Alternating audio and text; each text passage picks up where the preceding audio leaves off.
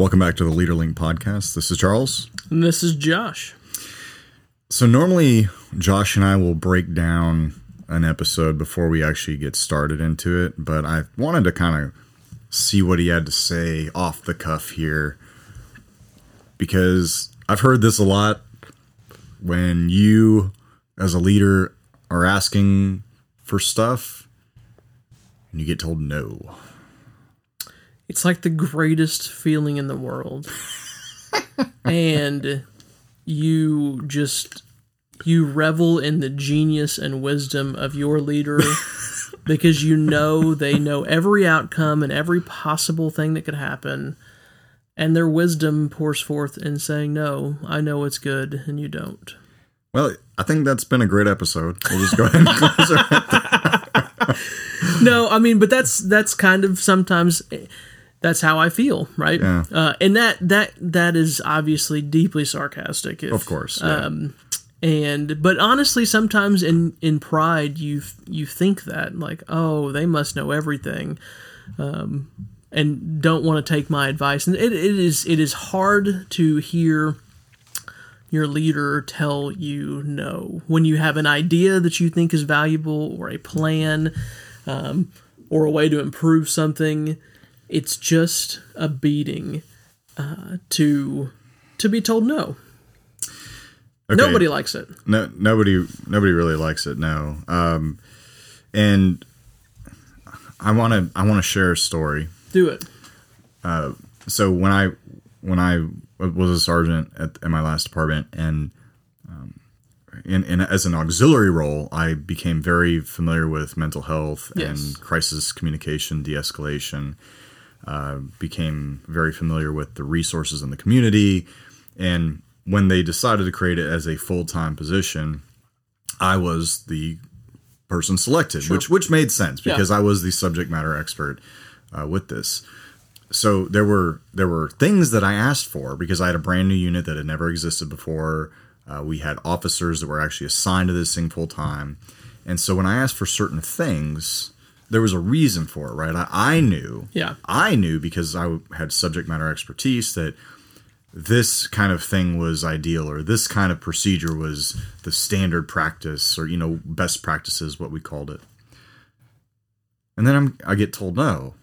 And my boss at the time actually told me one time that he said, Charles, when we tell you no, sometimes we get the feeling that you think we're stupid, which was a blind spot for me because I didn't realize that I was making them feel, but I can see how for sure I may have given that impression. Right. Because in my mind, I'm thinking, well, of course I know what I'm talking about. I'm the subject matter expert. Right. But you're telling me no, and really you're telling me no, and it is my fault, not yours, because I am somehow not selling this the right way. Yeah. Which I think is a key component of this. Yeah. And I think, the being told no matter how it comes is not a favorable thing. But many times leaders, and I've done this to my employees, I will simply say no, and that's it. Right. Instead of, oh, hey, you actually put a lot of thought into this idea. You might have written something out. You might have planned it. You might have thought forward about it. You come to me and I say no. And here's why. Because that why is important, right? I love it. I had literally just written down the word why on my notepad because, it doesn't relieve the disappointment, but at least it gives you grounds for why you're disappointed. Yeah. When you get told no without the why, you can take it personally, right? You can see it as, like you said, I didn't sell this well enough, even though I put all this work into it, so I need to go back and do better, I guess. In which case, you're burning your time and the organization's time because you sold it perfectly. We just don't have the resources for it right now. Or there's another project that's going on that we're devoting those resources to. Or, hey, we've got bigger things in store. Just be patient and we'll come back to this. And again, that's like three basic things, but there's a litany of reasons why. And I think it all boils down to none of us are omniscient. But the higher you go in leadership, the bigger vision and bigger picture of the organization you have. Right. And so you know that there are multiple channels that are occurring at the same time. And you have to be, as the higher leader, aware of those things and properly directing resources. And sometimes you've got to say no to some things so you can do other things. Oh, right? yeah. And that, as the person making the request, you don't have that picture. And if you can get that picture, it softens the blow. And you go, okay, it wasn't my fault. It's just the reality. Well, one of the dangers of a leader who is not willing to do that, to actually explain the why, first of all, you're going to stifle innovation, because that person is probably going to be less likely to come to you with ideas, because if all they hear is no, and as you've talked about before, no is not a good feeling, and our bodies actually remember how we feel in certain situations. They call it somatic markers. When we are in a given situation, we experience a result based on our inputs, and we remember how we felt. So we remember the disappointment. Yeah. And if I remember that that's the case, then I'm going to be more willing to dismiss the idea, to go to my leader and say, "Hey, boss, I've got an idea." So number one, you're gonna stifle innovation, which, I don't know, that may be a goal of some leaders, is to stifle. I'm just right. But the second thing is that you're also going to damage engagement, because if you do not explain the why, that is going to leave a void in that employee's head. Yeah. It's a figurative void, right? But it's going to be a void of information. And so what do people do? They fill that with the negative things. Exactly. They fill that with their own story. Yeah. And as a leader, you have the opportunity to intercept that and fill in that story for them, so that they're not questioning. Yeah. And it could be a negative thing, but it won't be the most negative, because that's what you're going to fill your mind with. Right. No doubt. So, okay, we're talking about this, though, as the position of I'm the person being told no to. Sorry, I just no, because I think part of hearing that no is knowing what my leader's thinking. And as a leader, I've told somebody no before, so I have to sympathize with the position, right? Yeah. That's a very important thing, as we talk about moving it from the emotional centers of your brain into the rational. Going, I understand the situation because I'm a leader and I know the position that they're in. So I think sympathizing with the position is a big thing.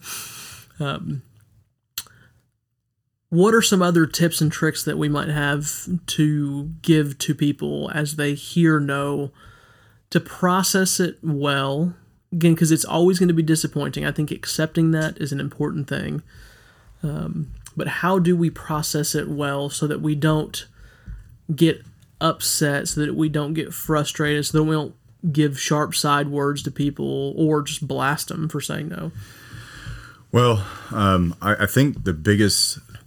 The most important thing that came to my mind right off the bat is to use it as a learning experience. Okay.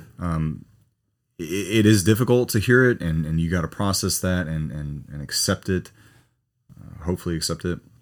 But use it as a learning experience. And what I mean by that is kind of reverse engineer it, figure out why they may have said no. And it could be a litany of reasons, but one of the reasons that I can think of is that if a leader is saying no to me, it's because I have clearly not sold the value of how this benefits the organization, how this benefits the customer or the community we serve, how this benefits the leader, how it reduces workload for them. Basically, I have not clearly explained the benefits. Also, I may have not come with a full picture of this. Yeah. So, kind of as a silly example, I had one of my officers comes to me and they say, we want to have a therapy dog, which is a thing. That's actually something that is being experimented by with law enforcement agencies around the country. And I said, you're going to have to come with more than that, right? Because just me going up my chain and saying, we need a therapy dog. They're going to want more proof. Yeah. They're going to say, absolutely not. Right. And I know that's going to be the answer. Yeah. So I have to say, look, if you think this is a really valuable thing to have, we need to be able to explain the benefit. Yeah. Yeah. And so I think some people go and ask for something and they know it's a great idea, or they believe it's a great idea, but they're told no because they're not actually selling what they're trying to accomplish. And really, while it's easy to blame the leader for saying no, and as somebody who's been told no many times organizationally, it was my fault. I came to the leader expecting them to help me with solving something, and I didn't explain how we were going to do it, what resources we needed or already had, what the outcomes were going to look like, what the workload, how it was going to affect those. I had not necessarily thought through everything. Right. So what I'm doing, or what you're doing, is you're putting a workload on your leader that they don't want. Yeah. Yeah. They don't want to solve the problem for you. They want to approve it when Exactly. Yeah. That's good word. That when you were talking, I thought popped in my mind that, because you said, are they going to approve it? Absolutely not. And I go, well, hold on just a minute, right? Because yes, you need to do the prep work, you need to have the idea, but I think that, and again, I will say from my personal standpoint, there are a lot of things in my mind that I'm like, if I go to my leader and ask him or give him this idea or ask him to implement this thing, I know he's going to say no. So I'm just not going to ask at all because I don't want to be disappointed. And I think Jesus in the Bible says something. He says, you have not because you ask not, right? And I think that's a very important thing, not just in prayer, but also in life, is if you have the genius idea, the $1 billion idea for your company, but you're like, they're never going to say yes, and you never put it out there, you're never even going to have the opportunity to see if that idea flies, right? If you just assume they're going to say no, you've already sabotaged yourself. So I would say that no, one of the strategies for going and hearing no is that no is better than nothing at all, right? From a sales perspective, in this speaking world that I exist in now, in law enforcement, I never had to sell, or I didn't see myself as a salesperson, even though looking back, you kind of do. I do, but at the time I didn't, and now that I'm in this field, really I'm selling all the time, whether I'm intentionally doing it or not. But they say that no is actually a good thing to hear. Okay. The idea is because if I know what you're not willing to buy, that doesn't mean you're not willing to buy. It just means you're not willing to buy it as it exists. Right. Or I haven't explained the value. So no is really a stepping stone to yes. Yeah. And again, if you never ask, you may go into your boss and say, hey, here's the idea. And they say no, but have you considered this angle on it? And then you go back and you rework it and you come back and they go, yes. And that's the big win. Right. Right. So I think that you also as a person have to balance the request. I mean, for you to walk into your boss and say, I want to make $1 million when you're making $50,000 a year, that's ridiculous, right? But if you go in and you say, hey, I want to make 60 instead of 50, that's a reasonable request that could be granted, right? Depending on the situation.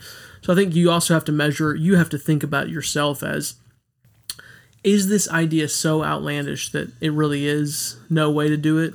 And if not, temper it. And maybe there's steps to go, right? Maybe you have this big vision that you want to bring to the company. Maybe break that vision down into smaller things, and that helps you get things accomplished. So I actually really like that point of breaking it down into component parts because, like I said before, I think one of the best things you can do as somebody who has heard no, when you believe that what you have to say, what you're trying to bring is really valuable. Yeah. You would hope that employees don't just come to bosses with outlandish suggestions all the time, trying to waste people's time. And that just goes back to the general assumptions you have about people. And I like to assume that most people want to go to work and do a good job and contribute meaningfully to the organization. That's a general assumption I have about people. I believe that organizations create environments that squash that sometimes. But so if I'm hearing no, then that is a learning opportunity. Yeah. Okay. And why is it no? Is it I've not done the research, I've not explained things properly, or maybe, like you just said, which I think was a great insight, maybe I'm asking for too much. Too quickly, Too much, too quick. Yeah. What if I break it down a little bit? Yeah, good word. I think that's a great example. Okay, as we close this out, I want to ask you this. So what do we do when we do hear no without a why? Because, again, if you just go, if your boss tells you no and you say why, that's probably not going to be received well, right? Yeah. And again, in the midst of being told no, you're probably going to be in an emotional state. So your why might come out in a very derogatory or negative way. Yeah. So what are some strategies or questions that you might suggest that would help dig into that without offending and without making it an irrational or emotional kind of thing? Well, I mean, I think the solution is very clear. You become pissed off, alienated, and become an organizational terrorist. Yeah. It's very easy. No, I'm kidding. Absolutely kidding. Those things, do not do those things. Well, that really kind of goes back to the emotional intelligence factor. Yeah. And emotional intelligence is something that we really don't train people. Yeah. I never received formal training on it. I had to seek out and read on it and practice it. And I still have, by the way, a long way to go. If I hear the word no, and you're saying, well, what are the next steps in terms of questions to ask that leader, I wouldn't ask the question why. Yeah. Because if that person has already been a little short with me, or they've just said, no, that we're not going to do that. Yeah. Asking why is a challenge question. Yeah. It's going to put them on the defensive. Yeah. So if you decide to ask a question, I would ask either a what or a how question. Okay. For example, what about the plan is making you hesitant to move forward with it? Or something, for example, like, how do you see this idea potentially working in to the mission of the organization?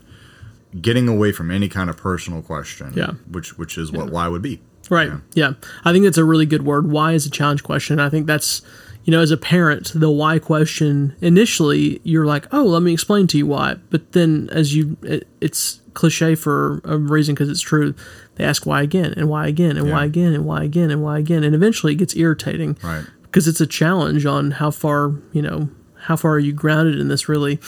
And so I like the idea of asking a what or a how question. I think that's very good advice, is don't say why because that's a challenge, but ask, how can I improve this to make it a reality? Or what is it about this that's a non-starter, right? And to build on that, I recommend that if you don't get a satisfactory answer, you table the conversation for now. Walk away and come back to it later. Yeah. Because like you kind of alluded to it earlier, the leader may just not be in a position where they have the bandwidth or time to really go through it. So instead of becoming an irritant, table it and come back. Yeah. So. Yep. Good word. Hey man, another good podcast, and thanks for listening. See you next time. Hey, thanks for tuning in to this episode of the Leader Link podcast. If you like what you heard, leave us a 5-star review on Apple Podcasts or wherever you get your podcasts. And we want to know what you want to hear about when it comes to leadership. You can leave us a comment or send an email to info@jcleadershipconsulting.com. And we'll see you next time.